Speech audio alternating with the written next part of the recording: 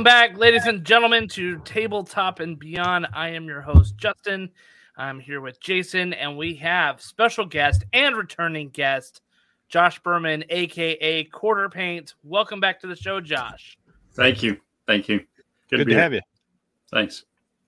Yeah, so I'm saying this for the benefit of our listeners. If you're listening to the podcast, please feel free to continue to listen. However, if you want to get the full effect of today's topic, you should visit us at YouTube at youtube.com/tabletop and beyond. Visit us there because we are going to be pulling up some of Josh's work. And I can tell you this right now, my words, as good and as eloquent as they are, just can't describe the awesomeness that is Josh's painting. So as much as we try, you should see it with your own eyes. Am I right in saying that, Josh? Yeah, definitely. Definitely. We'll get some people viewing the YouTube page today. So that's right. Yeah, he's saying definitely, Justin. Your words just won't cut it. So,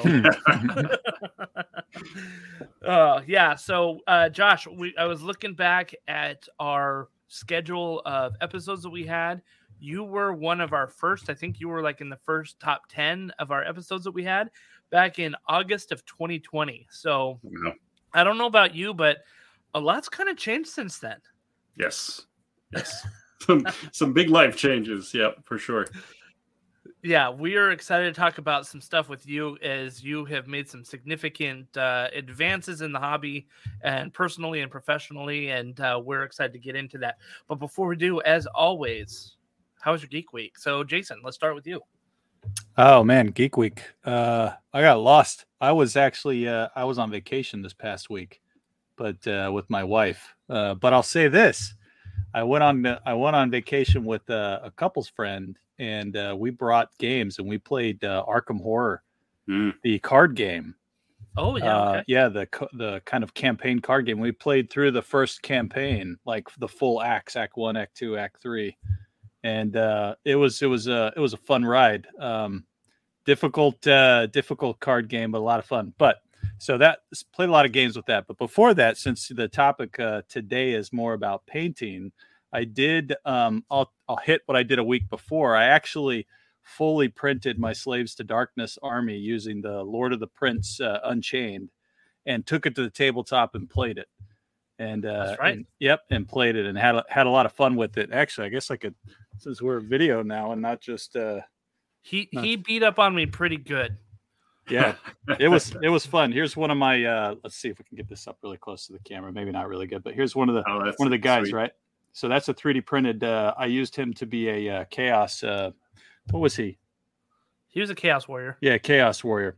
And there's a couple different ones like that. And then I've got like these little guys that was like the Marauder on a mount, right? That was a Chaos Knight, right? Yeah, actually, this is a Marauder, right? Because you see the size difference of the body. Okay.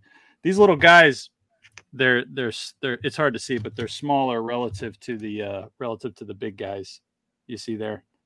Yeah, but so yeah, I mean, it was cool. It was like a $10 monthly subscription to get this giant army that I painted that I felt was a good aesthetic for Slaves to Darkness, and I printed them and brought them to the tabletop and played them. So it was a lot of fun. But it was a lot of fun to paint them too. I'm still toying with my paint scheme, but I mean, Slaves to Darkness can be difficult, but they can also be really easy, right? Just throw a bunch of black armor on, maybe a color in the chainmail, and you're good. But so that was it for my geek. So speaking of as a quality painter, Josh, do you ever really print 3D things, or like what? Do you print 3D models? We're going to spoiler like future conversation, but almost everything I receive in like professionally now is most companies they're 3D printing. So, again, I'm getting really high quality 3D prints, before things maybe go into other forms of production. And some companies are switching just to 3D prints. So yeah, I'm working with 3D printed minis all the time now. Yeah. That's awesome. And yeah, that was a bit of a spoiler, but we'll get into that. So that's really, really interesting. So you're kind of like painting prototypes and stuff like that. Yeah. Yeah. Oh, that's cool. Yeah, that's very good. Very good. Yeah, there's a lot Josh, go ahead. There's a lot of really, I was just going to say, there's a lot of really good, if you're good at 3D printing or if you just enjoy it, there's there's some really good sculptors out there that put their stuff out on like My Mini Factory, or even like Game Body, I think is a big one. Some really high quality sculpts. Printing it is a challenge itself if you're a hobbyist printer to get that good quality, but there's a lot of good options out there. I'm happy to hear that you're getting a lot of 3D printed stuff. That's really cool. Yeah, it's definitely the future of things for sure. That like some of the big companies, there's some resistance, but I think that's where it probably is all headed. Privateer Press, who does War Machine, has now committed that everything that they sell is now just going to be a 3D printed product. Oh, really? Wow. Yeah. So with their new version of War Machine, it's everything that, even internationally, they're like contracting with international printers and stuff like that, but everything is 3D printed. So yeah, it's interesting. I'd be super interested to see the business model on that. Yeah. They're still selling their minis, right? They're selling 3D printed minis versus cast minis. Correct. Yeah. I wonder if they'll ever move to like letting people buy the STLs and print them themselves. Huh. Curious thought. That's a good question. Yeah. Well, Josh, how was your Geek Week? Yeah, well, it'd be a little cheating, right, to say that I just like painted a bunch of minis, right? So, I did start the Vox Machina animated series on Amazon. I've been a Critical Role fan for a while, and so that was that's always a fun ride. It's a little comedic, but in a lot of some good fun. I don't have a set like stable D&D group, so that kind of like watching that kind of stuff, or watching their YouTube channel, it kind of scratches the itch for some D&D that I miss out on. So yeah, you ever seen the Gamers Darkness Rising? No. Okay, you got to look it up. It's an old it's a movie from like probably the mid 2000s. Okay, but it is everyone who calls himself a role player has to have watched this movie once. It's a really funny comedy. That's great. A bunch of friends who play role-playing games got together and made a movie. It's good stuff. That's great. I won't spoil it, but go see it. I don't think I've seen it, Jason. Yeah, it used to be. I don't think it's on Netflix anymore. It's one of those you might have to just buy it on Vudu or something, But yeah, you got to see it. And when you because it's a movie made by gamers as a tribute for people who play role-playing games, so it's a pretty comedic adventure. That's nice. Nice. For my Geek Week, I've got two things. So I was struggling mightily over the last week and a half to figure out what kind of warband I want to take for Warcry at Adepticon coming up. And Jason knows well that I usually play everything, at least a couple of times. And we're usually testing out different warbands to see what they're like and then talk about it on the podcast. And I'm usually playing against his ogres or flesh eater courts or something like that, which is a good stress test for a new warband.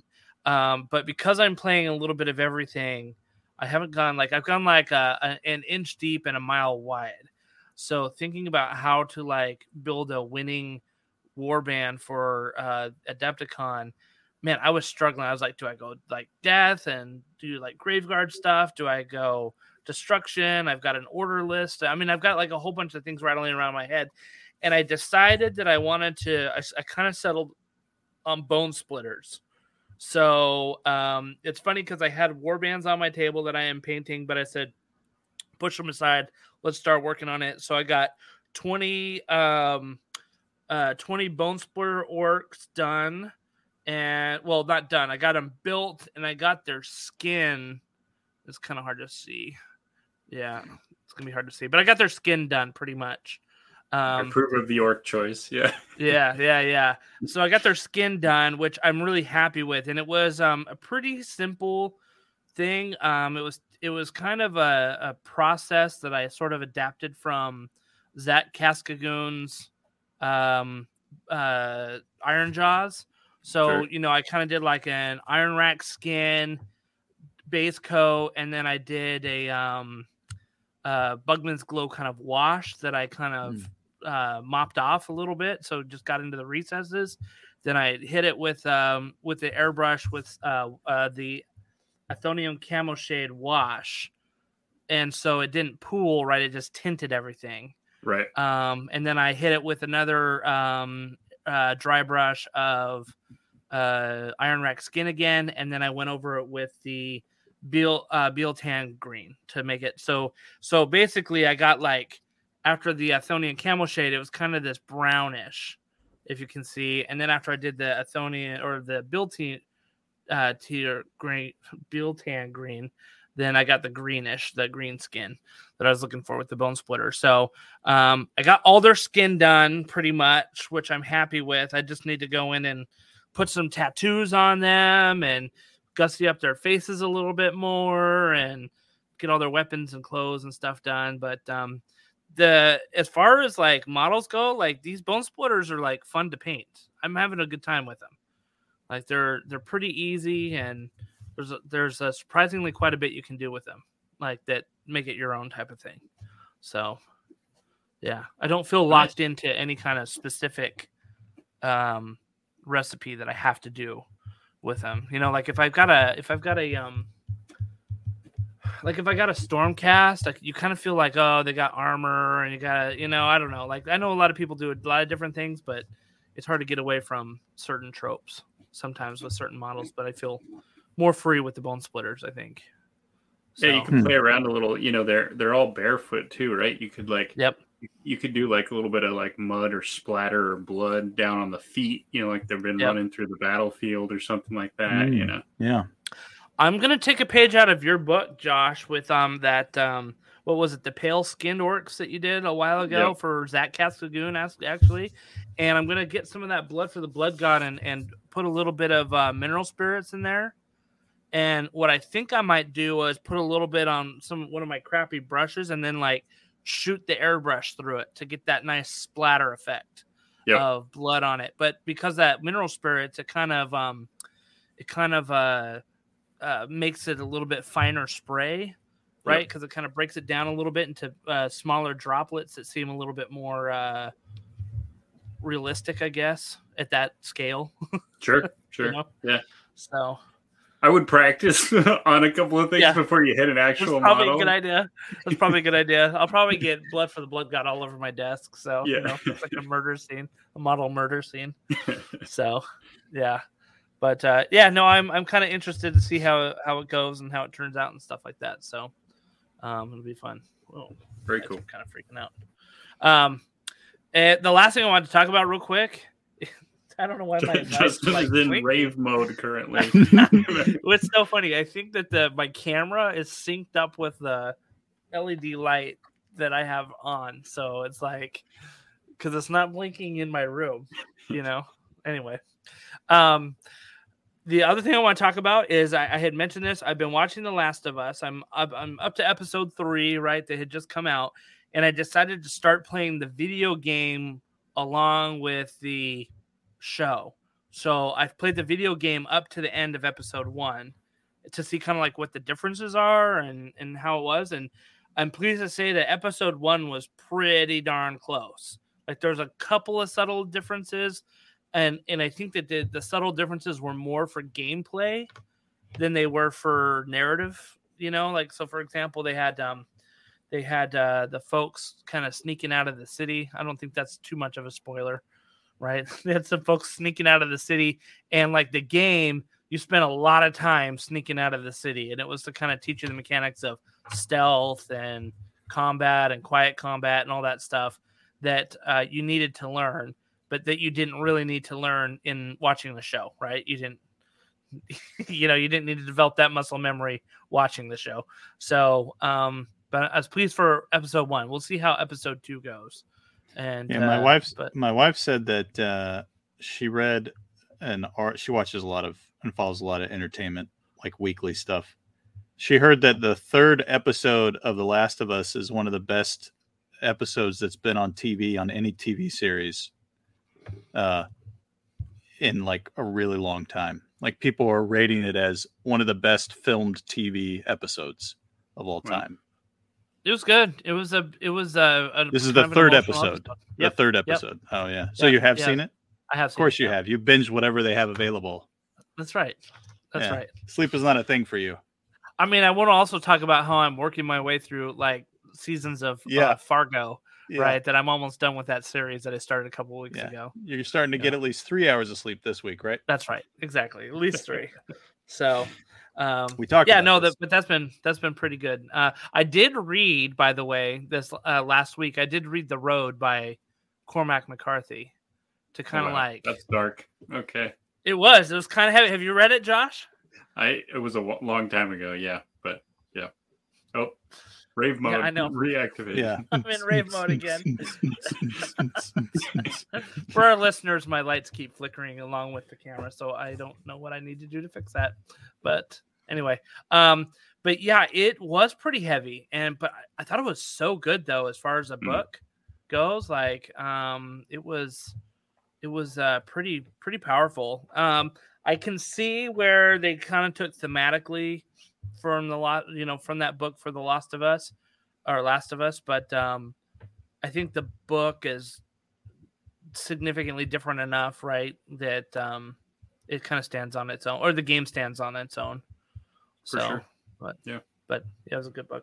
Anyway, yeah, great Geek Week, guys. A lot of video watching action and painting, of course, right, which is great. Let's hit the geek news, which I forgot to put up our thing, but here we go. Geek news. So we only have a couple of bits of geek news. Jason, you probably have the first one that has to do with convention and badges and things like that. Oh yeah, I actually don't have our script up right now, but I'm pretty sure you're talking about Gen Con. Yes, sir. Yep, Gen Con the 29th Gen Con badges went on sale. So excited, right, for that. And also, I think we know this year our masks. I don't think masks are going to be a thing at Gen Con this year. This will be the first year since everyone's been dealing with COVID that there will not be masks at the Gen Con convention. So if that's something that's been holding you back, this will be the year that we'd love to see you back there to play games with us and all. I know that we did the Warcry tournament at Gen Con last year, which was a lot of fun. That was how we went out with 1.0 with a bang at the Gen Con, right? Yep. And then rolled into 2.0 right afterwards. So that was good. But I'm excited as always. I know the next one on our plate, as you mentioned, is Adepticon, but Gen Con is always one that's there. In fact, funny, my wife knows that Gen Con is such a big part of my life that when my family schedules family reunions, when my side of the family schedules family reunions, she makes a point to tell them Jason won't be there because Gen Con is over that time. And so nice. I tell my family every year, they're like, yeah, we're going to do it this week. I'm like, I won't be there. And like, all right. So they pushed it a day. It's like, all right, I won't be there for the first day. Why? It's the last day of Gen Con. That's right. But even my wife's on board. Right? My wife's on board with that. Yeah. Good times though. But yeah, I'm excited. Yeah. So hopefully you guys are too. Yeah, definitely. I think it'll be interesting to see how big Gen Con is this year, because if Adepticon showed us anything, like a lot of the events, all the painting events were like sold out in the first hour. Mm-hmm. All of the Warcry was sold out in 2 hours, which is crazy because it was 40 spots, right? And last year they had 17 people. So Warcry was sold out in 2 hours. A bunch of the other ones, the big ones, a lot of the Kill Team stuff was sold out within the first day. And so I have a feeling that this is going to be a big year for conventions. Adepticon, Gen Con, Nova Opens, some of these other big conventions that you've got. It's going to be big. People are wanting to kind of get back out there. And I think now that we've all said, okay, well, we've learned how to live with COVID, and we've got vaccinations, we don't need masks, we can kind of do our thing.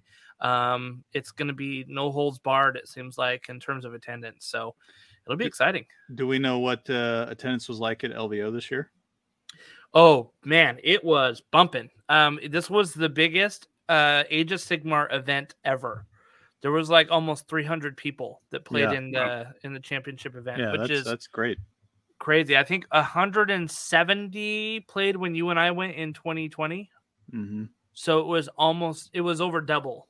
No, not quite over double, almost double. Well, yeah, and we went. It It was right before the world really started to pay attention to COVID. We were in Las Vegas, and we started seeing people walking around with masks. And we're like, why are they doing that? Like, this is just this weird thing that's going on in, like, China, you know? It's, like, literally, like, out of one of those pandemic movies, right? Like, oh, that's just a virus over in that weird Asian country, you know? And next thing you know, like, 2 weeks later, it's, like, everywhere, so. Yeah. You know, not just for the gaming side, but for the sort of the painting side, there's some pretty big turnout. Like, I'm friends with a bunch of international guys, and, like, there was the World Model Expo and Monte San Savino, and like huge turnouts internationally for some of the painting competitions.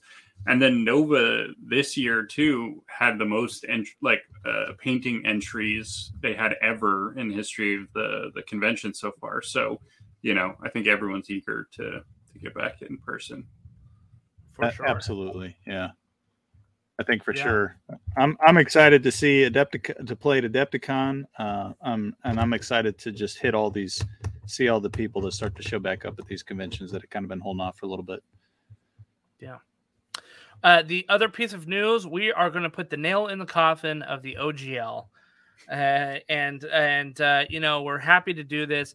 Hasbro and Wizards of the Coast have announced that they will be moving the next generation, the 1.1 license, OGL, to a Creative Commons license, basically. So there's actually not going to be a 1.1. It's just going to be a Creative Commons license for the system reference document. And they will not be getting rid of the 1.0A license. So companies like Paizo and Cobalt Press that have built their business according to the 1.0A license can continue to publish on it.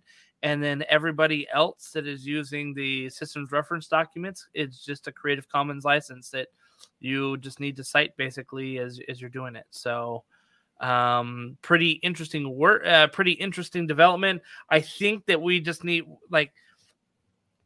I think that the devil's always in the details. Like, we kind of need to see, like, if you're going to use the system reference document, which is basically like the player's handbook, if you're going to use that in some of your products, I don't know, like, what the citation requirements are or, like, what you need to do. I don't think that we've seen that yet. We just know that it's Creative Commons. So if you're just using it for fun, or if you're using it out there to put it out free, it's a free kind of like fair use, I think that you can use. But if it's commercial, I don't think we've seen how that works quite yet.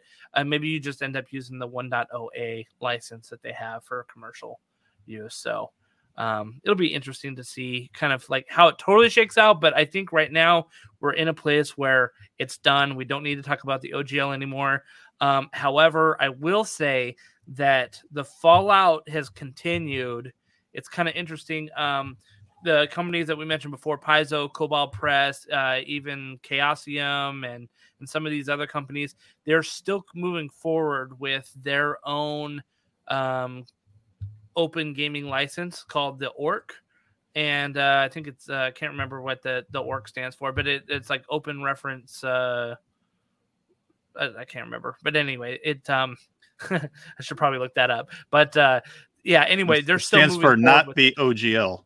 Not the OGL, exactly. Yeah. So they're still moving forward with it. They're just like, yeah, it's nice that you kind of walk that back. It doesn't matter. We've already, we're going down a path that we don't ever have to worry about this being a thing again. And it was interesting because just the chatter on Twitter, you've seen a lot of people that have sort of walked back from their positions of like, I hate Wizards of the Coast, I'm never going to buy anything from them again, to like, oh, okay, guys, they listen to us, we can go back now. There's almost like a anti-returning sentiment out there, which is like, how dare you support them? They're still evil, right? And it's the backlash kind of just continues to ripple. And I just, it's gamers sometimes, right? Gamer rage. So kind of interesting. Something that might be related, but it's hard to tell if it's totally related. But Hasbro has announced that they will be cutting 15% of their workforce in 2023.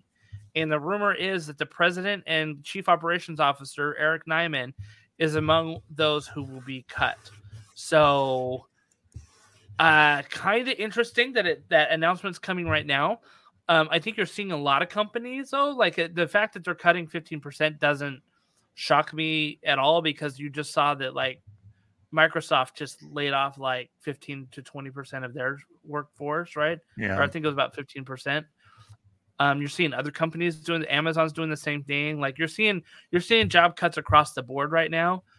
So it doesn't shock me that Hasbro's doing this, but the fact that the president and chief operations officers on the cutting block, I think raises some eyebrows there. I would stand by that. That's rumor. Companies don't announce that our CEO might be on the chopping block. Right. That's not they how are. They operate. Yeah. They either get asked to resign, and that's what you hear, or it's a rumor. That the CEO being a part of one. I'm not saying it's not a rumor, but it's absolutely rumor right now. It's just not how companies work. Right. So, that's a big fat asterisk. Rumors are. Yeah. Right. So. But enough of that. Yep. So that'll do it for our geek news. If you've got something interesting that you'd like to share, leave us a comment. Let us know. Give us a heads up, and we'd be happy to mention it. And we'll let the world know that you brought it to our attention.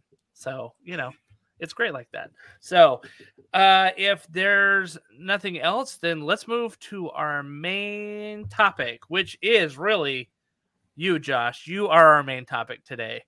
As we mentioned before, you are Josh Berman. You are known as Quarter Paint, both on YouTube and Instagram and everywhere else. I don't know. Are you on Twitter? I haven't seen you on Twitter very much. Haven't done Twitter. No. Yeah, it's probably for the best. Yeah. Probably for the best. I see you a lot on Instagram, and for an artist, I think that's what matters most, obviously, right? Sure. But you've had a lot of big development since you talked to us last. Let's start with the major one. What happened to you at the end of 2022, my friend? So I had been working towards this for a while, but I moved to full-time professionally miniature painting in November of 2022. I'm a freelance artist now, and that's a big change. I had been working in the the nonprofit world for the last 10 years, and kind of made the leap to job profession now is artist, which is still pretty wild. It's only been about 3 months now officially full time, but I was juggling the professional work with my my day job for most of last year, and it's I have a very supportive wife, and thankfully made some good connections, and there's a lot of work to be done too. So what made you what was your thought process that was like, what, I'm ready to actually try to do this full time? I did a lot of like early prep work. So like I obviously had to make sure that it was like financially feasible. Me and my wife, we live in New York. We're on Long Island, and it's not a cheap cost of living out here. And so just making sure that I could earn enough. I was sort of developing some connections with some companies that I'm working with now, and had to sort of ensure that there was enough work. And then really the advice that I got from the other guys that I knew working professionally was do it for a while, like work in the space and take on some jobs before you sort of dive headlong into it and see what you're committing to. Because, going from just painting as something that is maybe your downtime or your hobby, and then making it your job is obviously like a different experience, that you have different demands and expectations, and you may not always be painting something that like you're super ecstatic about or something like that.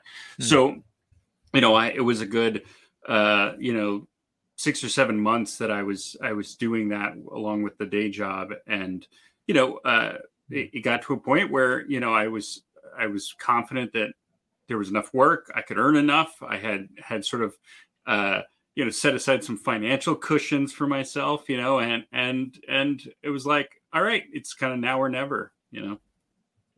So, when you say, you made connections to make sure there's enough work, where's the bulk of your work coming from? Is it companies that are asking you to paint box art or prototype stuff, or is it commissions that you're getting from private people or classes that you're teaching? I know there's kind of multiple streams of revenue that some artists online can do, right? They'll do the Twitch stream thing, and then they'll go do classes. They'll do commissions for different things. So where's the bulk of your work coming in from?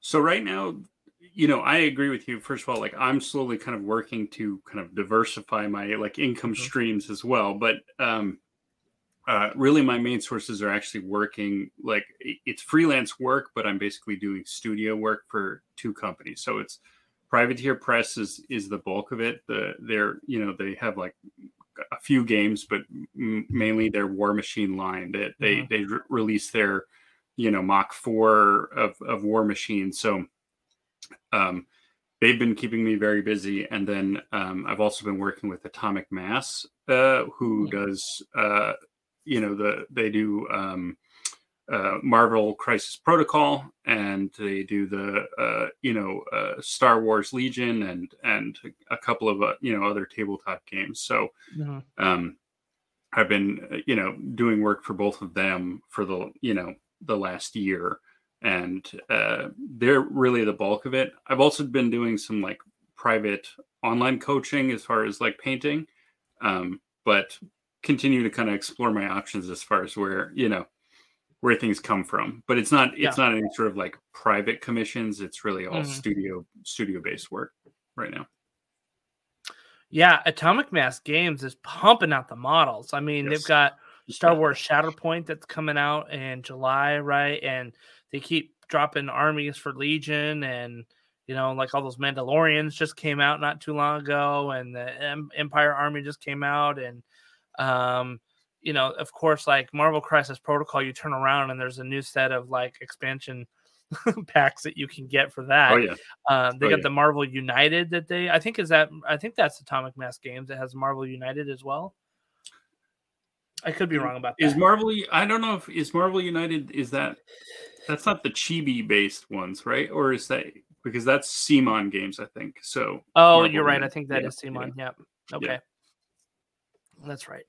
But yeah. Anyway, but they're kind of all. I mean, Atomic Mass Games, getting in with them. That's a good steady line of work. So, how long were you double dipping essentially before you decided to make the full-time transition? It was the early last year. So I over the last 2 years I've made a lot of connections sort of in the painting world. So I was kind of you guys were talking about things that happened during COVID. Yeah. So I was I've made a lot of connections via Instagram, but it got to a point where I knew a couple of guys, and I think there were a lot of people sort of just eager for some social connection. So I was kind of a founding member of this sort of mini painting collective. So to speak. I like the sound of that. And so it was a lot of talented people, up and coming artists and stuff like that. And it got to a point that we have our sort of a Discord channel. And over the last 2 years, it's been once or twice a week, we'll meet up and kind of have paint sessions where you're, in this very solitary sort of hobby, you can kind of spend some time with some other people. Go ahead. Sorry, I was going to say, is this the one that Devin Meyer was telling me about? Is he part of this mini painting collective? I'm not sure. I don't think so. Meyer? Okay. I think he has something similar then. Okay. Because he was telling me, he's like, yeah, we've got this private Discord where the painters go. And I'm like, okay, well, this sounds exclusive, So. Yeah. We started small, but it's got I got some fancy names in it now. But it was actually, so I got to, over the last 2 years, got to spend a lot of time with some of these guys, and one of the guys who's like a pretty prolific like American painter who I got to spend time with was Eric Swinson. And Eric was really sort of kind of instrumental in helping me sort of get connected to these companies. He was doing a lot, like the majority of the studio work for Privateer Press before he kind of like brought me into the fold. And so it's been kind of like one of those, circuitous paths, but it's been pretty amazing that, like, if it weren't for this sort of like connections made on Instagram leading to this group to kind of meeting these people and then making these sort of professional connections, I'm not sure all of this would have happened in the last 2 years. So, yeah. It's really cool. It's like a special thing to meet, to find a group of people that you can relate to. And, that's kind of why we do this podcast, right? A bunch of us that get together and just talk about stuff that we like, that means something to us. Right. And try to share that with other people. So it's cool that you were able to get together and kind of have that interaction. Because like you said, painting can be a very solitary thing, put on the Netflix or something, or the YouTube music or whatever you do. Right. And paint for, next thing 4 hours. But, it's cool to share it with people somehow. Exactly. Yeah.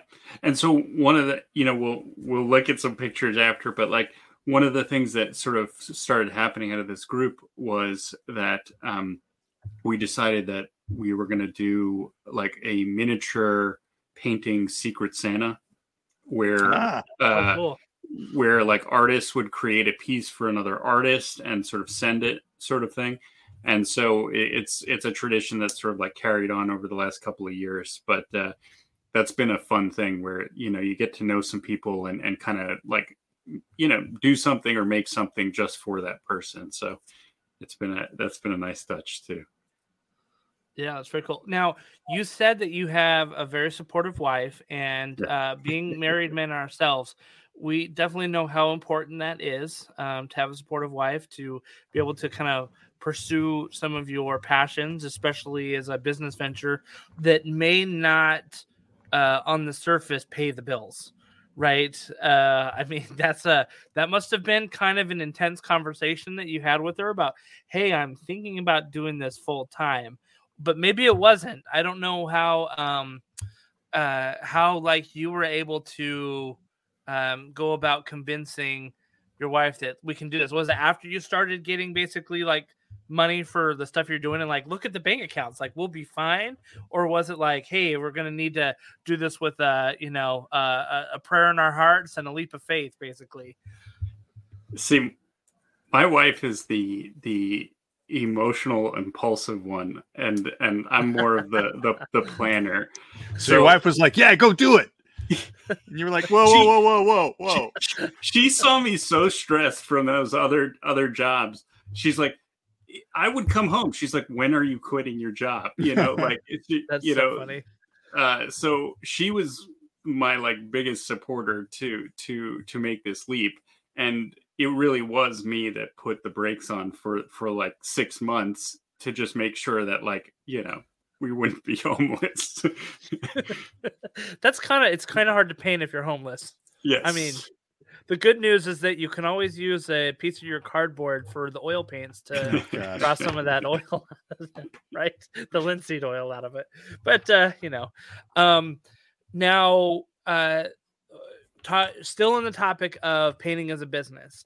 One of the things that I struggle with, that I mean, I would love to make my hobbies a business sometimes, but I have heard a lot of times, and I have felt a lot of times, like, I don't know that I want to make my hobby my job, because I don't want to make my hobby feel like work. Mm-hmm. Do you ever feel that you struggle with that? Does it ever feel like work to you? Do you ever feel like you're being kind of maybe pigeonholed into doing stuff that you don't love, and so that feels like work? It is definitely a challenging balance, but I've spent a lot of time sort of thinking about that. Like I've taken steps where like I like intentionally block out time for like personal work. Like that was something that obviously, like when I was doing the day job and also the professional work, it was a real struggle to like do anything that like was, like my stuff, anything that like I intentionally wanted to do. But when I sort of like was able to sort of free up a little bit more space, like, I take the time to sort of like intentionally leave space for personal projects. I think I may be still a little bit in the like sort of pink cloud a little bit too, if I'm going to be honest, that, just the fact that I can set my own schedule. I'm just working off some deadlines, and that, it's sort of like, 10 years of working a high stress sort of like day job and going to this where I'm in my home studio, I'm like it provides a level of like comfort and luxury that sort of balances out anything that might be potentially stressful. Yeah. I really think the only like the most challenging part of it so far, as far as like job, is just sort of like meeting the demands of the people that I'm painting for. That like there's some feedback and some tough requests and some things. But then there's also, opportunities for them to like kind of let me be creative too, which has been kind of nice too. So, so far I'm just sort of embracing it. It's been like a really positive change, and I'm still a little bit in like, I can't believe I'm doing this. Yeah, this is my job now, kind of thing. That's great. That's great. It's been a positive thing for you, man. That's awesome. Yeah. I'll be interested to see like if when the honeymoon period kind of wears off a little bit. Like, I'm going to check back in with you in about 6 months, a year, like we'll see. Sure, but I'll be interested to kind of see once that wears off, like what you do to kind of keep yourself motivated, or and again, like a big part of motivation is making sure you don't live on the streets, right? That's step one. So but like I love painting a lot of different things. I may not go all in and say like this is going to be a display quality piece, but I like painting a lot of different things because I can just look at it and say, how do I want to do this one thing? You know what I mean? And not feel like I have to do the batch painting of 100 minis at the same thing. Cause I did that with my Night Haunt when I was getting ready for Age of Sigmar stuff. And I'm like, oh man, I don't know that I want to paint another 120 models of the same model, cause that like is such a creative killer. Dude, that's why I went to ogres after Flesh Eater Courts. I was like, I don't want to paint another ghoul for the rest of my life. I'm gonna have an army with 5 models on the table. Nice. That's it. I like that strategy. So, but I mean, go ahead. Like I'm someone, with the variety that comes with like professional painting, and like I'm someone that loves, at least for myself, like personal growth or seeing growth in things. And so, like that is something, especially in my painting, that sort of like keeps up my own energy, and sort of like my trajectory is like when I see myself improving. And so that is one thing about like taking this on professionally, is like it has pushed me outside of some comfort spaces. It has also like, there's just something to be said about like doing the reps, basically. Like you are using creative skills and muscles over and over again. And so you find avenues to do things better, faster, and and sort of kind of like unlock some things. And that part of it sort of really excites me, is just the fact that like I can put in the hours and the time, and that like that's only going to offer some like further improvement and growth in myself. It's funny, I had a friend over the other day who had never painted before, and he was asking like, hey, can you kind of teach me how to paint a little bit? And I don't know that I'm qualified to teach anybody how to paint, but he came over and I said, okay, great. Let's start with the base coats because you've never done this before, like ever. Let's just do clean base coats. Sure. Let's do the pants, let's do the shirt, let's do the helmet, just clean base coats. And we can kind of go from there, Yeah. And, he got to a point where he's like, how does this look? And it was kind of, all over the place. And I'm like, you know what? You're doing great. Just what you're going to want to do is like, do this, do this, do this. And he's like, how did you do that so fast? And I just was thinking like, I don't know, like, I don't like, and I don't like, it was like, not even like a second thought of like how I was doing it. And I realized like that was hours and hours and hours of experience that just like translated into just whipping that out, and learning brush strokes, learning paint, consistency, learning, moving your darker stuff into the shadows, moving your lighter stuff, and it was just kind of like all sort of coming out. And he's just like, wow, like, I can't wait till I get there. And I'm just thinking in my head, I was like, I wish I could like give you that knowledge. Like, I wish that I could just transplant it from my brain to yours so that you knew how to do that. But it's like such an experiential hobby. Like, you just have to put in the reps to do it over and over and over again. You have to fail over and over and over again and just, do it again and again. And so, yeah, it was kind of funny. And I can imagine what you said, where you're putting in the reps over and over again. So the next time that you work on something that's your own, that would normally take a 300-hour like display, I don't know how long it takes you to do your display models, but let's just say like 300 hours. Maybe it doesn't take you nearly that long because you've put in the reps to get it to where you want to be like the first or second time, So, and you know how to approach it, right? You know the techniques that you need to use. So, exactly. But speaking of your work, the reps and all that stuff, why don't we pull up some of your stuff that you have done recently? Sure. And go through it because let's show, not tell, right? Like, you got some good stuff. So, I am pulling up, for our listeners out there, I'm pulling up some of Josh's art here. And give me 1 second. I'm going to get it to a place where we can sort of zoom in. Oops, not that one. Okay. So while he's doing that, what is this a picture of? What are we looking at? Yes. Yeah, so this is a piece. All right, so we talked about the Secret Santa exchange. This was a custom piece done for, I don't know if do you guys know Chris Surrey? Okay, so you should. I'll just tell you, you definitely should. Chris Surrey is How do you spell his last name? Suhre. He's, at Adepticon many years, like he's back when they had Crystal Brush, he's won multiple Crystal Brush awards. He's an incredible storyteller through miniatures. He creates these incredible dioramas and story pieces. He's just really prolific. And on top of it, he's like a pediatrician and just this incredible artist. So like, he's just a cool guy. He's a great guy. And he's a big fan of dragons. And so I had gotten Chris for My Secret Santa.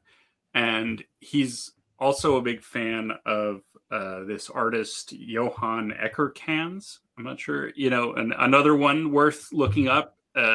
He does a lot of incredible art. He's done these like Norse mythology books. He just released like a dragon book. And there was a piece of his that sort of inspired me for this. I actually sculpted this piece too. What? Like from scratch? Yes. There's a hand sculpted piece as well. So, this was a really fun one. This was like at the beginning of 2022, kind of rounded it out. And it was like, something that like really, kind of like pulled all my skill sets together. That's something that that is incredible. Thank you. I thought this was like not printed, but at least so it really is a one of a kind. Yes. So was this all out of just like Milliput, basically? Yeah, like it has like some core of some like uh some of the polymer clays, and Okay. but then using a mix of like milliput and some green stuff and things like that. But yeah. So That's your awesome. sculpting skills are like on point, dude. Because like I struggle when I do sculpting and my fingerprints are all in it and my balls aren't round and my circles or like my little like long tubey things are always look like an earthworm, so like Justin, this is man, really talking amazing. about your balls not being round and your long tubey things, and let's let's move on. Listen, this is a family podcast, Jason. Right. Hey. Yeah, no, sculpting is not necessarily something that like comes naturally, but it's something that I really, it's a skill set that I want to push on and sort of, like I said, like I like sort of personal growth stuff. So like I like want to something that I want to be better at. So that's why I sort of like took on this project. I was like, I'm going to try to make something unique. Like it, they're compare it to like a well-crafted like 3D sculptor or like someone that is working professionally in the sculpting world. It is pretty clunky, but it's something that like I feel sort of like proud of in where it's at, and it's something that like it's something when I kind of find the room and the time for in the future, I'm hoping that I can like it's a skill set that I'm hoping to grow. Like I would love to dedicate some time to learning ZBrush to work on some 3D sculpting to be able to 3D print some of my own work or something like that. Yeah. But yeah, so this was good. Is there like a when you were sculpting this and painting this, did you have a story behind the model in mind, or just kind of thematically you knew kind of where you wanted to go with it? Yeah, so I used the like Chris Loves Dragons. I had that sort of like art piece about this sort of like dragon wizard kind of thing, and that was kind of like my direction. Like I took some thematic elements from that like art piece that like the character had kind of this orb and this sort of like dramatic beard and stuff like that, but definitely kind of took it in my own direction with some of like the magic and like some of the space theme and kind of like like just pushing the piece towards like my work. I'm not someone, I'm a lot of like display miniature artists, they work in a way that like they sort of like have a clear vision and work towards it. I'm kind of a bit of an intuitive artist when it comes to my own pieces, where like I will work to a certain space and then sort of refine it or change it and kind of it's a kind of like an ever flowing kind of process. And so this was something that kind of evolved. It wasn't something that just like I knew it was going to look like this in the end, So I took a mini painting class this last Nova Open from Devin Maher. You may know him on Instagram as Cutthroat Cure. Okay. If you've heard, if you've so. heard that, so he does a lot of bust painting, right? And he's won some crystal brushes and stuff like that. And anyway, he one of his thing was like, what's the story that this miniature is telling you, like that will push you to know what you need to be painting, because that'll be the story in your mind as you go along, right? So it's interesting that you kind of started out with a theme and then just kind of let it mold you as you went along too, and kind of ended up to where you were happy with it. And it's very cool. Very good. Thank you. Yeah, very good. And I think the next picture that we have is essentially this. Oh, no, hold on.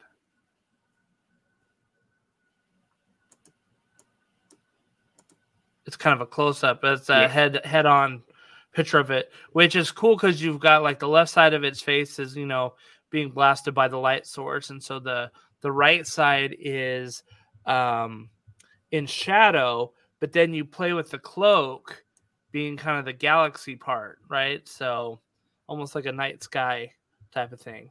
Mm-hmm. So I think it's very cool. I was really trying to play with sort of like ambience and light and just sort of playing into the idea that I could go a little nuts with the idea that this is just a fantastical character. It can just have a little bit of like magic. It doesn't necessarily have to like, follow the rules of light physics or anything like that, Now, did you just for those of us who are in awe by your talent here, did you ever have to go back and be like, yeah, that's way too many stars, I need to fix that part? Or did you just get the stars perfect the first time? No, and like that's the thing is like I was not afraid to sort of like seek out some advice. Like, this was a multi-month project, so I was able to sort of like tap into some of the people that I knew through that paint group and sort of get some advice, that like I remember, like asking, where I was with some of the things on it. And one person said like, it'd be nice if you could like punch up the brightness of like a couple of individual stars so it feels like they pull forward a little bit or something like that, you know, and there, I'm not afraid to like look for some of that feedback and to modify and stuff like that. And so, there was definitely some conversations on the piece for sure with the people I trust. Yeah, looks great, man. Thanks. What a cool project, because not only are you doing kind of like the Secret Santa, right, but you're also like collaborating. Not collaborating, but you are working with other people to get feedback on how to make it better. So it's like an edifying process as well as like a gift thing that you're doing, right? So what a cool project. What a very cool project. So, all right, let's look at this next one. So this is what looks to be kind of like a female elf ranger, maybe. This is a professional piece. So this is like one of the famous characters in Privateer Press in their War Machine universe. Arius. I don't know her full story, but this was just a recent, a recent professional piece that I like doing. Like, she was a fun character that, I didn't mind the sort of static pose. It gave me an opportunity to sort of like really kind of focus in on now, when you do professional pieces, do they just want, I guess you probably have a lot of options, but do they just want pictures so they can use it as like marketing material? Do they want you to send the model back, or can you keep it, or what? How does it? So in the case with both the companies that I'm doing the studio work for, at least Privateer Press, I'm doing both pictures for them and sending the models back to them. So, they're paying me for photo and video work is along with the video work, actual painting the models too. So interesting. Okay, cool. Yeah, so like one of the challenging parts of like this miniature was like when I was painting it, and they, I got to the final point, and then they were like, oh, we forgot to tell you she has tattoos. It was like, okay. So that was like a nerve-wracking evening of just like, all right, let's not screw up all my hard work and, paint in some tattoos. I mean, like, if you were to paint tattoos on anything, isn't it usually after you've done all the skin and stuff like that anyway? That's what always freaks me out about tattoos or any kind of like freehand. I know. I'm gonna fudge this up, Yeah. But it's fine on like clothing, but skin, like I'd be afraid of like having to redo that entire belly. Right. That's true. So I'm looking at this piece. She has obviously a lot of leather, right? As most fantasy miniatures will have a lot of leather. Do you find that there are types of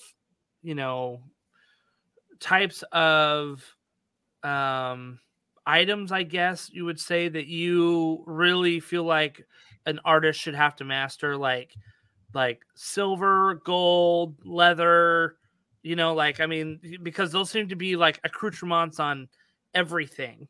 basically. You'll find leather on Barbarians and Warhammer. You'll find it on Privateer Press. You'll find leather pretty much everywhere. So is that like, what are some of the things that you feel like an artist should like learn to master?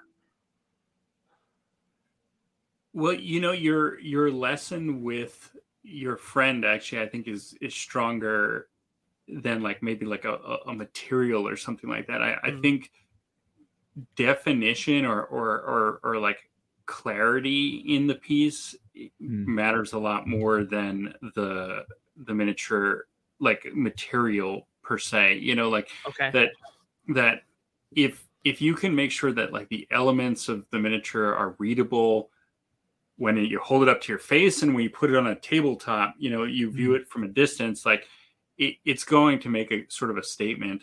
I know a lot of people that like, they kind of fall into the trap where like they feel like, okay, well, if I use this color, and this color, it's going to make nice leather.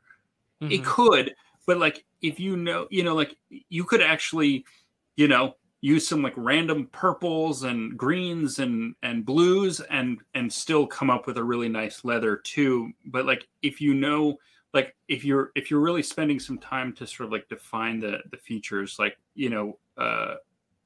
really where like edges meet and like where elements of the miniature change and making sure that those are clear and readable, like that really kind of elevates your miniature in general. Yeah, I just painted a squad of Orc Commandos. I know you love orcs, right? So the Kill Team Orc Commandos. And one of the things that I really pulled away from that was the importance of the black lining as a marker of transition, right?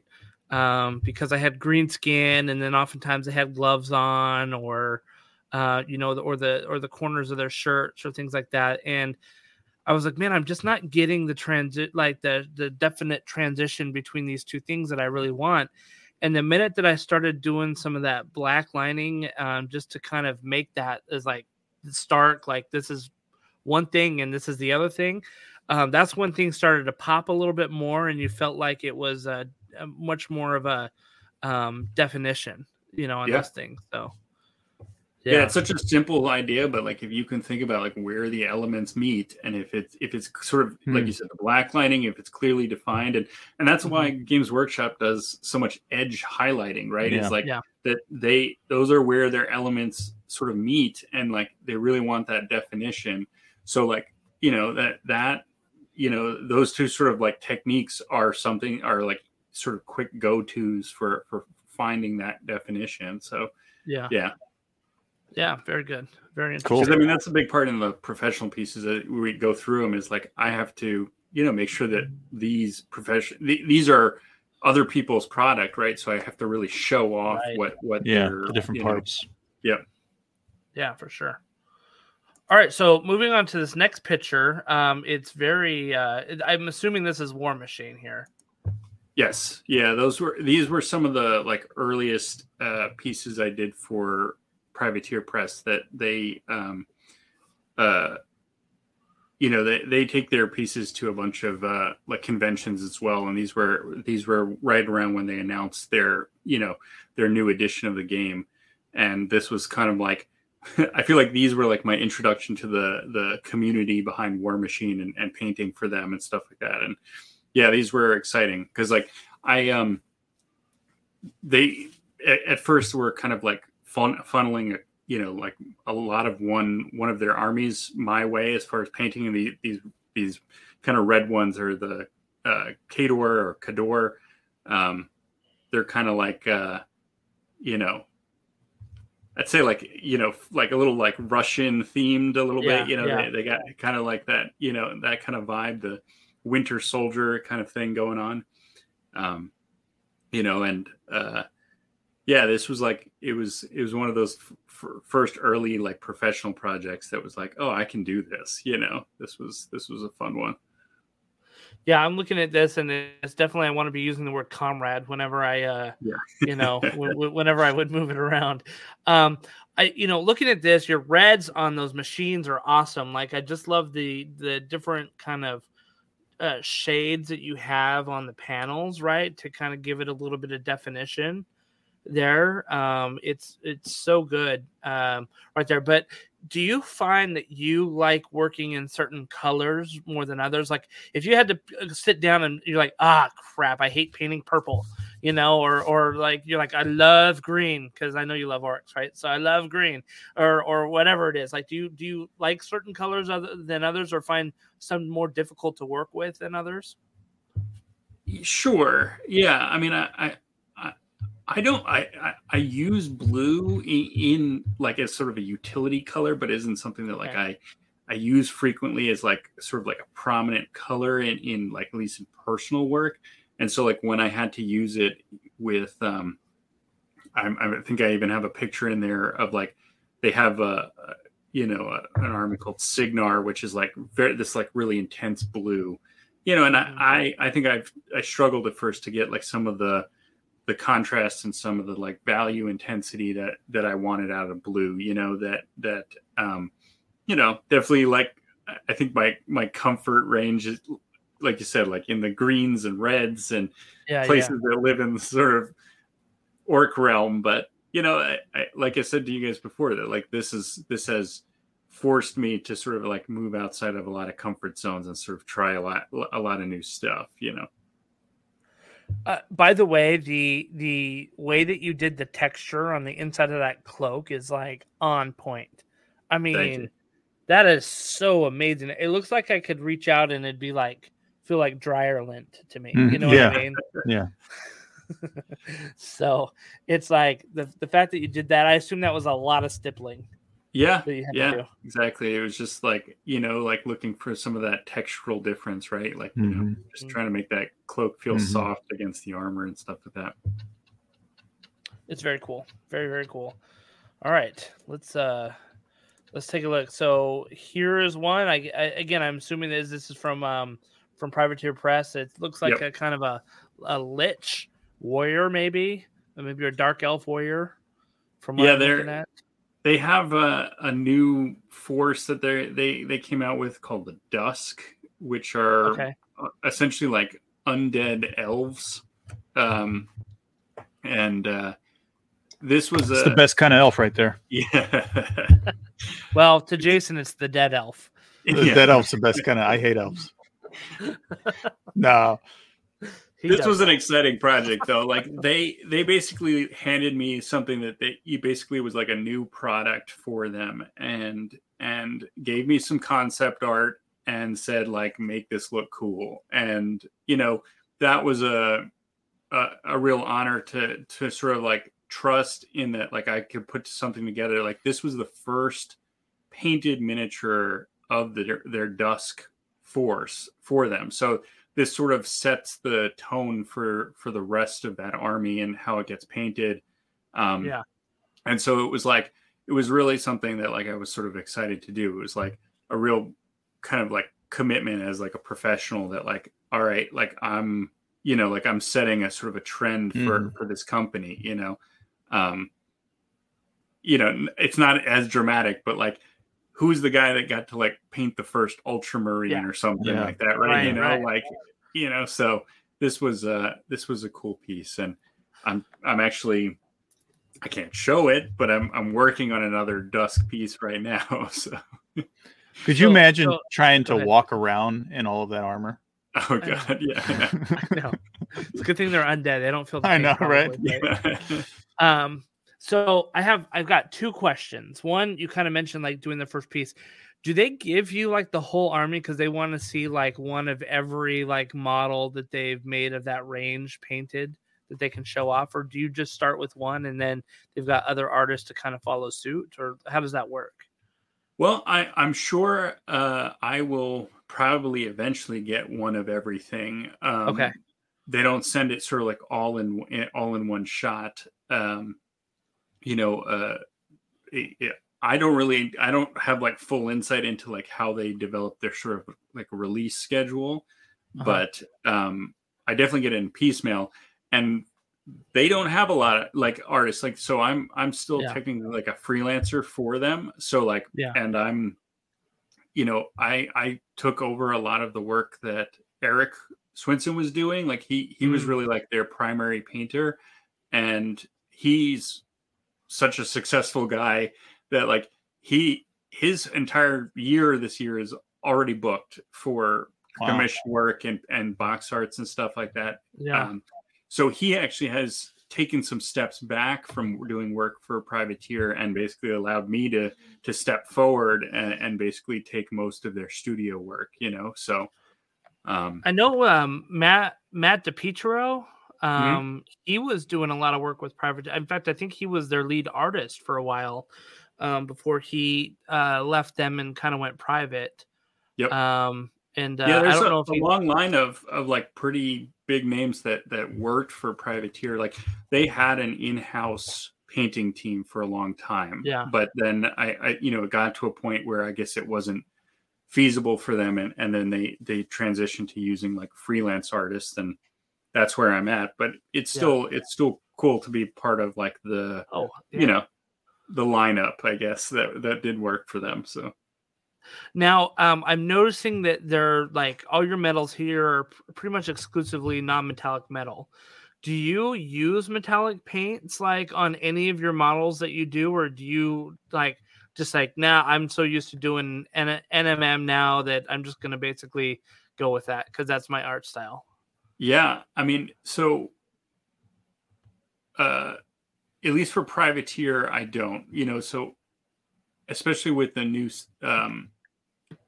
new edition with their work, Eric sort of set the trend and the sort of like art style and sort of like I sort of like picked up the torch with that.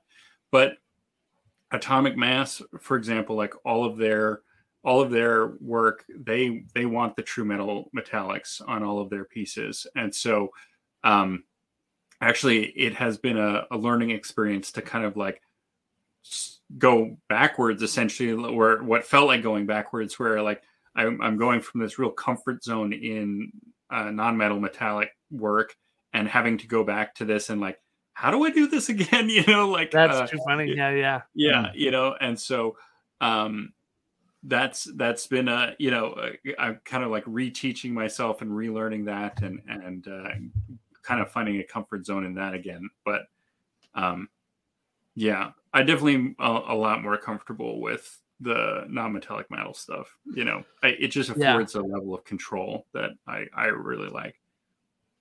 Which is so funny because I think for the most part, like myself included, like doing true, like there's kind of phases that you go through. You're like, okay, I'm just going to throw this, Leadbelcher silver on there.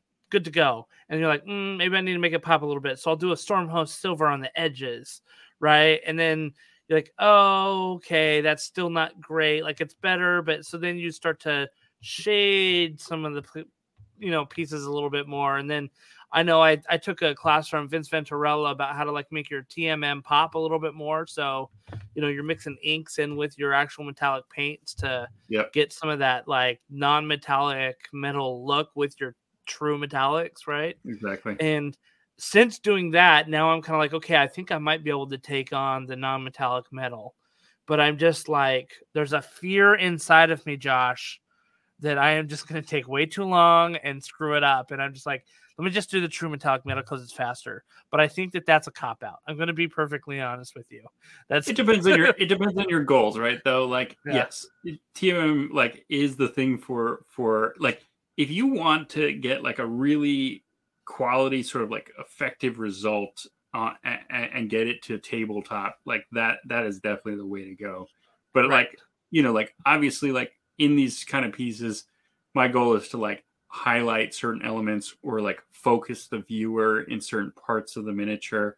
And like, if I can control exactly where a highlight goes or where the brightest thing is, it kind of makes you look at certain things on the miniature. Right. So like, I need that level of control. And like, that's like where the comfort comes from, Isn't that the real, like, one of the main reasons to do non-metallic metals is because you can control where the light focuses on the metal. Exactly. Yep. Yeah. Yep. It's, because like it really affords you like the opportunity, like, like punch out the parts that like really, you want to have that shine and that focus. Yeah. Mm-hmm. Yep. Cool. Very cool. Very cool. All right, so our next one is looks like a chariot with what looks to be a very heavily armored gladiator style and robot horses. Maybe are they robot horses or just heavily armored ones? I think just heavily armored. Like they have kind of like the War Machine thing has like kind of this like steampunky kind of aesthetic to it a little bit. Like they meld a lot of stuff, but yeah, this was one of the first pieces I did for this force. Like I said, I feel like you can see it in this picture. Like the blues are not as maybe like as rich as like the reds on like the Khador piece or something like that. Like the blue fought me a little bit on this piece. It's still awesome. I mean, like if you look at the the horse's head, you've got that great like shadow up near where each plate overlaps, and then it kind of pulls out to a highlight near the edges.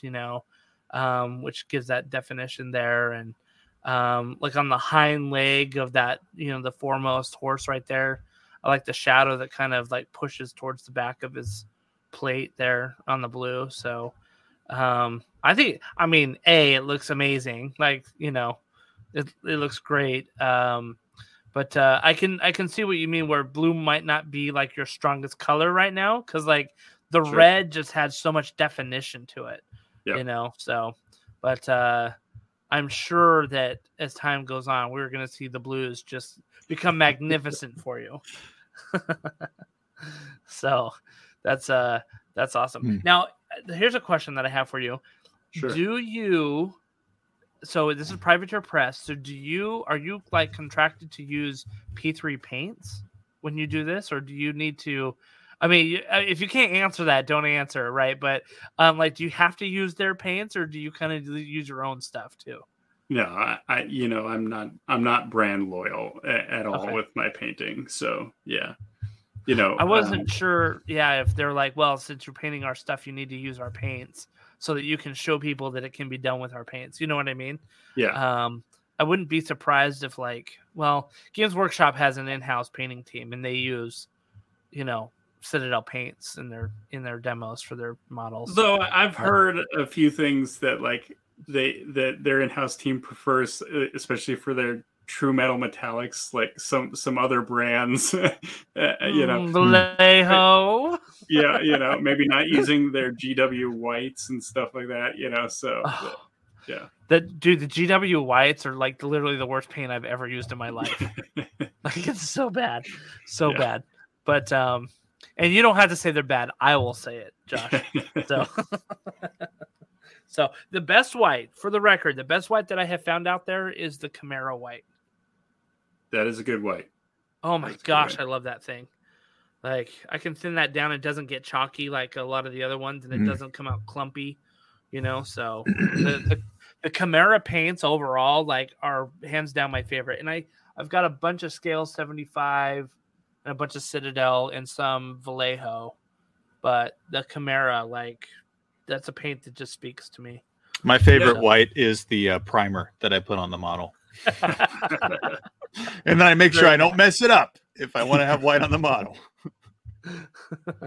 Actually, that's a good tactic. Like if you're going to have white, to start with the white first and then just work around it. Yeah. That's kind of what I did with this piece. Actually, is like all the white is done before all the blues and stuff like that. So, like it's just a challenging color that like, you're not going to want to do it over another color. So, yeah. Yeah. Very cool. All right. So this next one is a tank. Is this is related to sort of that Russian force, right? The Khadar, I think you said they were called them. Yeah, same exactly. Symbol on them. Now my question for you, like this is a really cool tank. I have seen you really lean into like some weathering and all of that stuff. Do they have do they basically say like, listen, Josh, we know that you can go like A+, but we want C level work. Yeah, I mean everything is they call it like studio level, right? Like that like the goal is not necessarily like it should be a beautiful thing, but it's not about my artistry. It's about their miniature, right? So So I had to sort of like find a balance, like, snuck a little like dust and chipping and like little, scratching and a couple of other things in there. But like, I couldn't go full bore, like my instinct was, I mean, this thing looks like it's this little like chunky tractor that should be like driving through some like World War I mud filled, battlefield or something like that.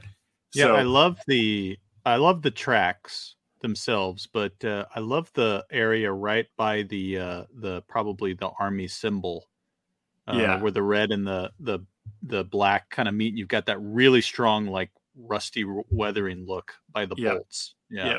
That's great. Thanks. Yeah, I mean, I think about this because these are all the same colors that you used in your orc buggy that you did on YouTube like a long time ago, and I mean, an orc buggy, you weathered the holy living heck out of that thing, right? And made it grimy and gave it its like desert base and all that stuff, right? And so seeing this one versus that one, I think is very interesting because like I can tell like this is a professional job and that was a personal job, and like that's okay because I think you made an interesting point. This is about the model, not about your artistry, right? Right. And that's really the defining factor. Yeah, so. And the part about what I like about working for privateers, like they are a pretty trusting, group in the sense that like they can kind of hand something over to me and know that like I'm going to make it look good, and like they like have been really sort of like open to the sort of aesthetic that like I've sort of brought to their pieces and stuff like that, and that like it does afford some level of sort of creativity, like it isn't really like super narrow or tightly controlled like that, like they have a general idea of what they want, and I have some room to play a little bit. So how big is this model if you were going to like use your fingers and show us on the camera? This one's like pretty chunky. This one's like, this one's like it was a big chunk of resin, Yeah. Have you ever submitted a piece and they'd be like, yeah, no, do it again? No, not to that extent. Like they'll note something that like, like, oh, this little element feels off, or this highlight like feels too distracting, or like I mentioned, like, oh, by the way, we forgot she has tattoos, Yeah. But it has not been like a full repaint or something like that. Okay. I assume they probably give you some concept art to go with it. Yeah. Okay. Yeah. Okay. They I guess like they have a concept artist do some work prior to even them being 3D sculpted. Yeah. So like I can reference some of that, and that has like some color like direction and in what they're what they've sort of settled on like what things generally should look like, and like an army theme too, right? Like I imagine like this one's red, kind of get that Russian vibe.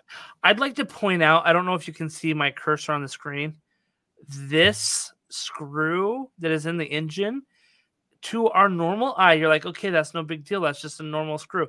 To their size, think of how big that screwdriver must be to install that. Like it's huge, right? They need another screwdriver tank to unscrew. Yeah. Right, exactly. Yeah. Good point. Yeah. Funny. All right, so I think the next one that we have here. Yeah. This is I'm going to go out on a limb and say this is not a Privateer Press job. No. This is some personal work. You said you wanted some orcs, right? So. I mean, we got to have orcs with you. So, yeah, this is an org pain boy, or is that what they're called? Something like that. Yeah, like the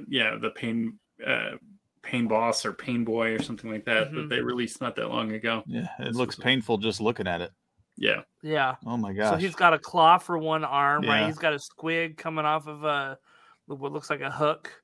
You can see where his leg was tore off, so he could put the cybernetic leg on it. Yeah, exactly. He did some surgery on himself. Yeah. Very good. So, the thing that I love about your orcs, Josh, is that they have so much color variation for being a green skin. Mm-hmm. And I've watched a ton of your videos, of course, and I've tried to replicate some of them, and I come up usually very short. But one of the things that you say a lot of times is in the stretchy parts of their skin, go with more of a fleshy color, right? Like where things are stretched out, and that kind of gives some definition in those areas. Can you walk through like kind of why you would do that? I mean, I kind of mentioned it, but like why there and why a fleshy color, not like a lighter green or something like that? I mean, like in general, like I said, like contrast and definition is like what you're sort of like looking for. And so like, just using sort of color in general, like, green is like sits on the opposite side of like the reds, on like the color wheel, right? So they're complementary colors. So like, using colors that sort of like fall in these sort of like red, pink, kind of peachy kind of tones are going to like push your greens further. Like your green, like if you bump that against your green is going to look more green, like that. Color is relative, that like you can place something next to a color and really change what it looks like. And so so that's something that I really loved doing, is like finding these colors that sort of like complemented the greens and like sort of brought some life to the orcs too. Like I think us as just humans in general, like when we see sort of something look like kind of flushed or like red, like it just sort of like indicates to our lizard brain that something is like alive. And so, like adding some tonality of like red and some of those pinks into the elements of orcs, I personally felt like, that kind of like adds a little bit of life to him. So like you can see like where you said like where the cybernetic leg meets his like knee, like I wanted it to be this sort of like irritated, like kind of like fleshy sort of connection, right? So it was like, you gotta kind of like lean into those other colors. And so it like also I feel like it sort of exaggerates then the greens around it, so yeah, definitely looks inflamed. Yeah. Yeah, that's and I think that's one of I think the last time you were on we talked about styles and kind of finding your style, and one of the things that we mentioned is that like I can go onto Instagram and look at a picture and know that that's a quarter paint orc, right? And I think it's really because of your contrast that you do with those greens, with the purples and reds, and more peaches, and that really just makes those greens pop so much more. And it's interesting because you look at the top of this orc's head, and you've got a dark green and a very light green right there.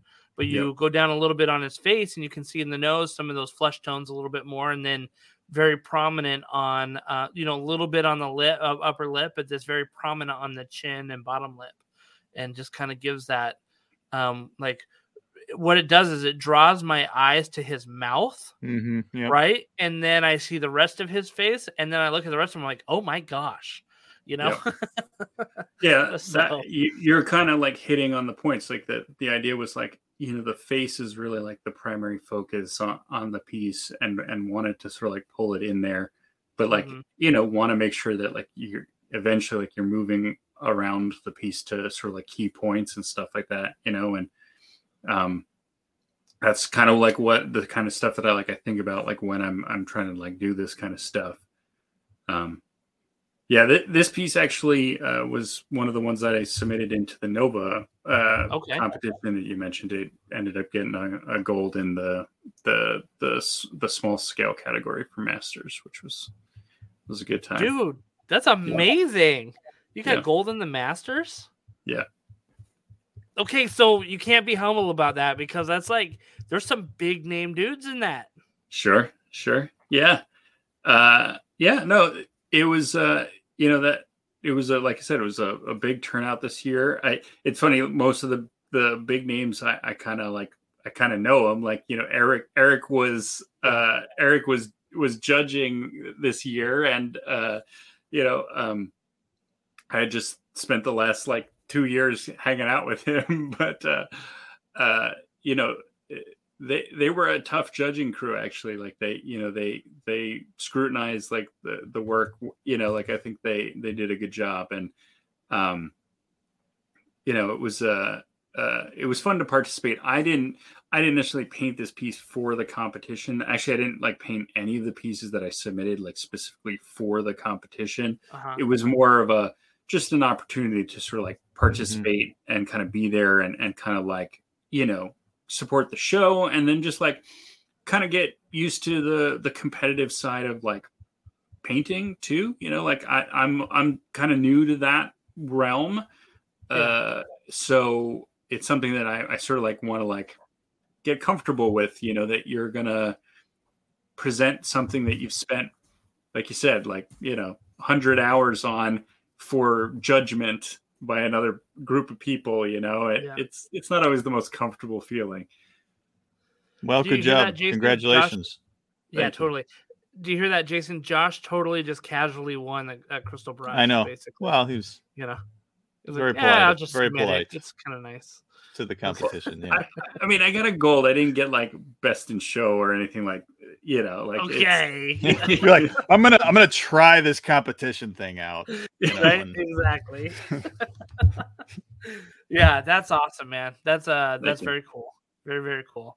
All right, so let's talk about this orc. Is this another one you submitted for? There's this orc, and then we have. I mean, this is a little bit bigger. Yeah, so there's a little story here. So this was the very first miniature that I sculpted myself. So this was another one that like it was like my first foray into it.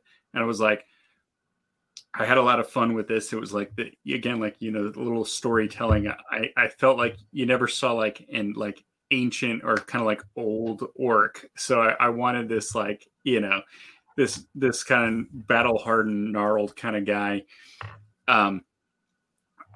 I liked the character so much. I ended up asking a guy, he goes by Mr. Model Orc on Instagram. He's like a 3D sculptor, and he's really into orcs too, and has drawn a lot of inspiration like from my work. So he ended up 3D sculpting the character again. So like that other piece, yeah. He ended up like, and you can see what a professional can do, right? And so like he ended up 3D sculpting the piece and doing some 3D printing for me. And I was able to like, a few months later, sort of like recreate the piece in like more of a display level kind of quality. And I got to enter this into a couple of competitions too. I have, this guy has kind of like a soft spot in my heart. Yeah, there's some sentiment. Jason, okay, so professionally, like 3D sculpted, like, do you see a difference? Like, slight for me. Yeah, there's still, both of them are pretty great models. Dude, like, I love the beard on this guy. Awesome. I love the beard. I love the age. Like, I think this one that you sculpted captures the age. I do too. Of the best of the two. Yeah. I think mine has some of like the derpy qualities of like the old Games Workshop miniatures, like the orc face is a little bit, that classic orc, kind of style. Whereas the resculpt is like a little more modern, a little, he looks a little more grizzled. Yeah, for sure. Yeah. The resculpt, he looks like he's still doing his 50 push-ups a day. Yeah. Yeah. He's the orc version of the bad guy on Avatar. There you go. Yeah, I can see it now. Yep. Yeah. Great. So dude, that's amazing. Do you own the 3D sculpt for this, or did it? Yeah, that's great. Yeah. That's a great model, man. I know lots of people probably love to paint that. Yeah, the agreement was with him that I wouldn't sell it but I could use it for a course. I could use it for students, and things like that. So that might be in the hopper in the future. Is cool. You might get a one-off kind of piece if you come to a course or something like that. It's a special piece then. There's so many things that you could do with this on a course, right? You could work leather, you could work non-metallic metal, you could work skin, you could work, there's so many things that you could do in a course that would be pretty awesome on this model. So definitely excited about this one. Yeah, super cool. All right, so this guy right here, I assume is a another Privateer Press, right? Yep, I just threw it in there. Again, like I said, like that. This was one of those forces that, like, I feel like I've sort of gotten to kind of like put my stamp on a little bit, and I threw it in there because, like, I knew, Justin, you would probably find this interesting. Is like something that I've been sort of like toying with as like sort of like a finishing technique is actually using some watercolor in some of like the lighter colors. So like if you see in like her robes, like or like a robe down here. Exactly, down there on her like lower half, like some of that blue and some of that like warm color is sort of like accentuated by like using some watercolors at the sort of the end. Yeah, I like the that cool. Is very cool. Yeah, I like the coolness, like temperature cool that is in that bottom robe there. Thanks. Yeah. It's a challenging scheme because they want a lot of white on the piece, right? But like, how do you define like something to read as white, but in essence, it read differently than other whites on a piece? Like you have to find avenues to sort of like define whites, and so it's like finding cool and warm whites, and what's crazy is like the metal in her armor and stuff like that's sort of like a white metal is actually kind of like a green, it's really pale, but it's green really, and so it's like like I have to sort of like find clever ways to kind of like really pull out that difference between the elements. Yeah, dude, the all right, look, Justin, look at the blade of the gun she's holding up. You can see the reflection of the metal of the gun in the blade. Right there. Yeah. Isn't that awesome? Yeah, it's a little subtle touch there. It's a little subtle touch there. Yeah. And I see the green like in the armor like a lot down here on the foot, you know? There you go. And you can see it a little bit in the shading right here. But what's interesting is that it's complementary enough of like the blue. I don't know. I guess is that called the Nagalis, right? Or color where it's like next to the color on the wheel or something like that. Yep. So it does, like you're kind of, it feels like you're reflecting like maybe this blue down here a little bit, So I think it's cool. Yeah, and I think it doesn't necessarily like at first glance read as green because it, like how it's sort of like placed against, like I said, like some of those other colors. So but this was awesome. It's a fun project. All right, so the last picture that we have to talk about is, I think, an interesting one because I saw the work in progress on this on your Instagram. If I'm not mistaken, you went on a retreat to start working on this with a buddy, right? Yes. So, one of the perks of like that painting group is like I've made some legitimate friends through it. And so one of the guys he lives out in Pennsylvania. So he's like at least in driving distance. And we've met up at he's got like this family cabin in Pennsylvania. And like you spend a couple of days hiking, painting, and, eating some food. It's a pretty good time. So this was like, I threw this in there because this is like my one personal piece so far for 2023. It was the first like quote unquote personal piece that I've done in a while since like doing a lot of the professional work. And it was a lot of fun. It was like really personally, it felt like kind of like a little step up for myself too. Like I did it it was like 2.5 days or so, we kind of spent up there, and it was, we ended up painting the same exact miniature, which was a really fun exercise where it was like, you could watch another artist on how they approach a piece and how they sort of render the forms, or how they're going to kind of creatively tackle some of the problems. And it gets you can kind of bounce some ideas off each other. And it was, a really fun exercise. It was something it was really invigorating per se, creatively. Were these cuts on the model, or is that something you just did on the nose? They were subtly sculpted in. The guy that sculpted this, I think he's Spanish. I think he's a game designer, but like on the side, he does 3D sculpting. He does a lot of these busts. And they're really character filled. Like they're just like these odd little characters that like have a ton of like little fun little details. And so it was super fun to paint. Jason, look at these eyes. Yeah, I was thinking those probably what your eyes look like after you finish binging a TV series. Yeah, probably 2 hours of sleep. That's true. The bags and all that stuff. Yeah. It's really awesome.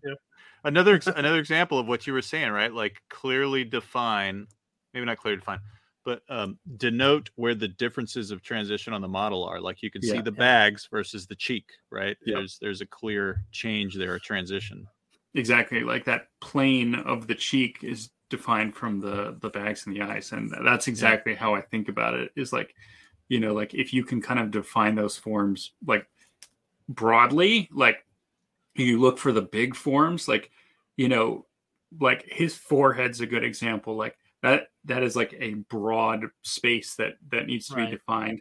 But then you have to also define the smaller elements within that space too, and that's like when it really starts to read. It's like you start to understand the shapes and like how people view it. I love the way you did the eyebrows, right?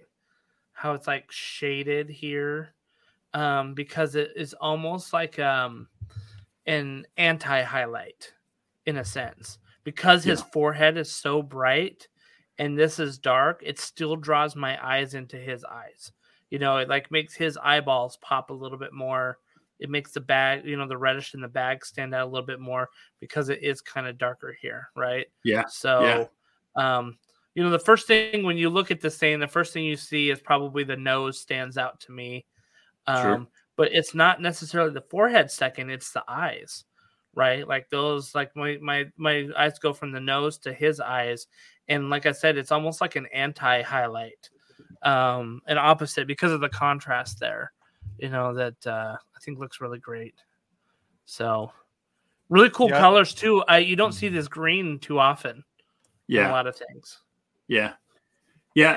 It was just it was a piece that I sort of settled on, that like I knew I wanted this sort of like strong, like warm, cool kind of contrast to happen, and kind of just sort of leaned into that. And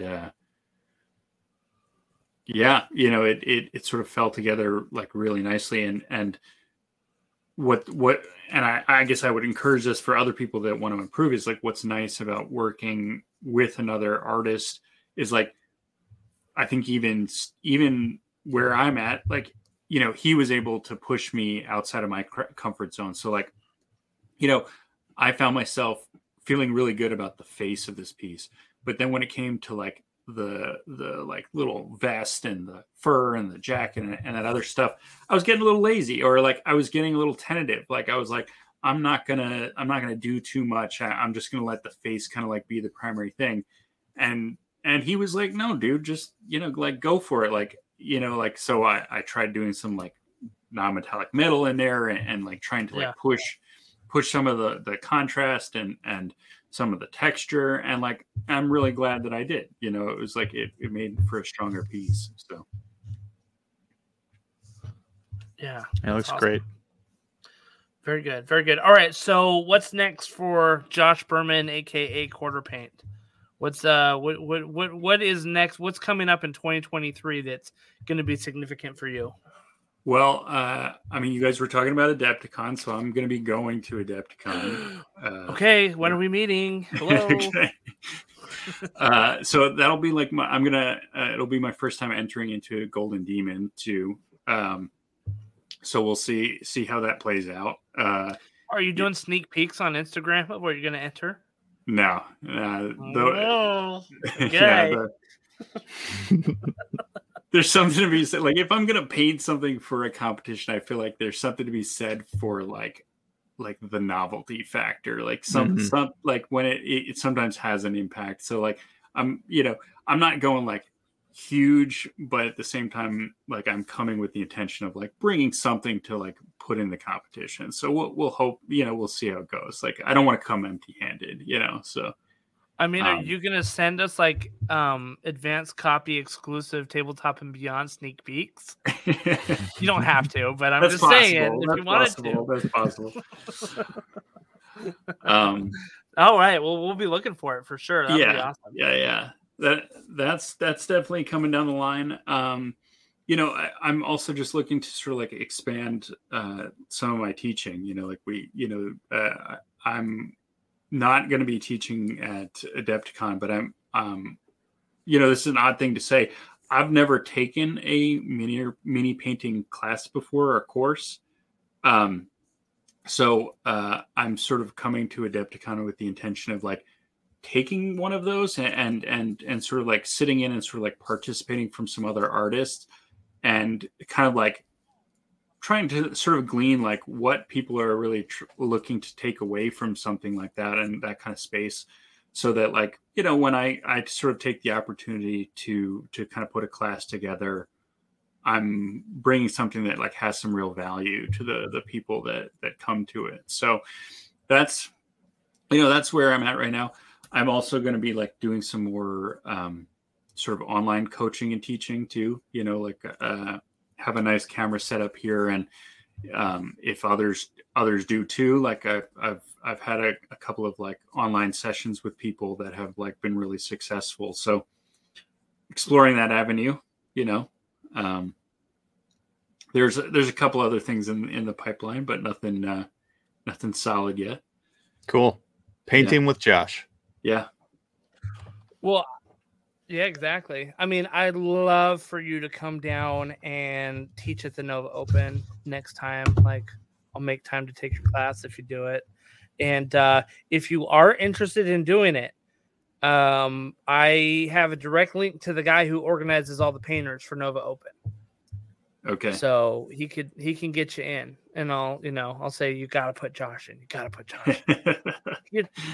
So he's Cutthroat Cure, like I told you, Devin Meyer. Sure. So sure. He's the one that organizes all the Nova Open painters. So, but yeah, it'd be great to see if you do some of that teaching and if you show up at the Nova Open. So, but yeah, dude, let's stay in touch and link up at Adepticon, because it would be awesome to meet in person. And maybe we can wander the models with you and you can tell us how much everybody's is terrible compared to yours. I'd love to hear that. I don't know about that, but it could be fun to look at the cases though.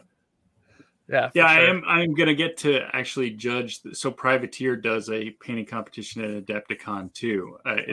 Not as like, world renowned, I guess, as Golden Demon, but I'll be judging that competition at Adepticon too. That'll be cool. Fun. Yeah, that's very cool. Very, very good. Well, we look forward to seeing you at Adepticon. If folks are interested in following you and learning more, getting in touch with you, what's the best way for them to get a hold of you, get in touch with you, or follow you? I think Instagram's like your normal domicile of social media, right? Yeah, Instagram, Quarter Paint on Instagram, but there's also like on Instagram there's a link to like my link tree that has like Facebook, my email, YouTube. So Instagram's always a good starting point to connect to all that stuff. But yeah, very good. And you won't be disappointed if you follow them. I love going through my feed and seeing a new picture update from you all the time. I will say that I was starting to get very confused about mid last year about why all these non-orcs were starting to show up on the feed. I was like, wait, what's happening here? Who's taking over Josh's account? So, but it makes more sense now, I suppose. Sure. So, well, Josh, thank you for joining us this week. We loved having you on here. We loved looking at your miniatures. This was a lot of fun doing it, visually instead of verbally. Again, for all of our listeners who are listening to this entire episode, go check out the YouTube video or at least Josh's Instagram account because you won't be disappointed. So thank you very much. Thank you so much to all of our supporters. And if you can like and share this video, that'd be wonderful. And have a great evening and keep the dice rolling. See ya. Thanks, guys.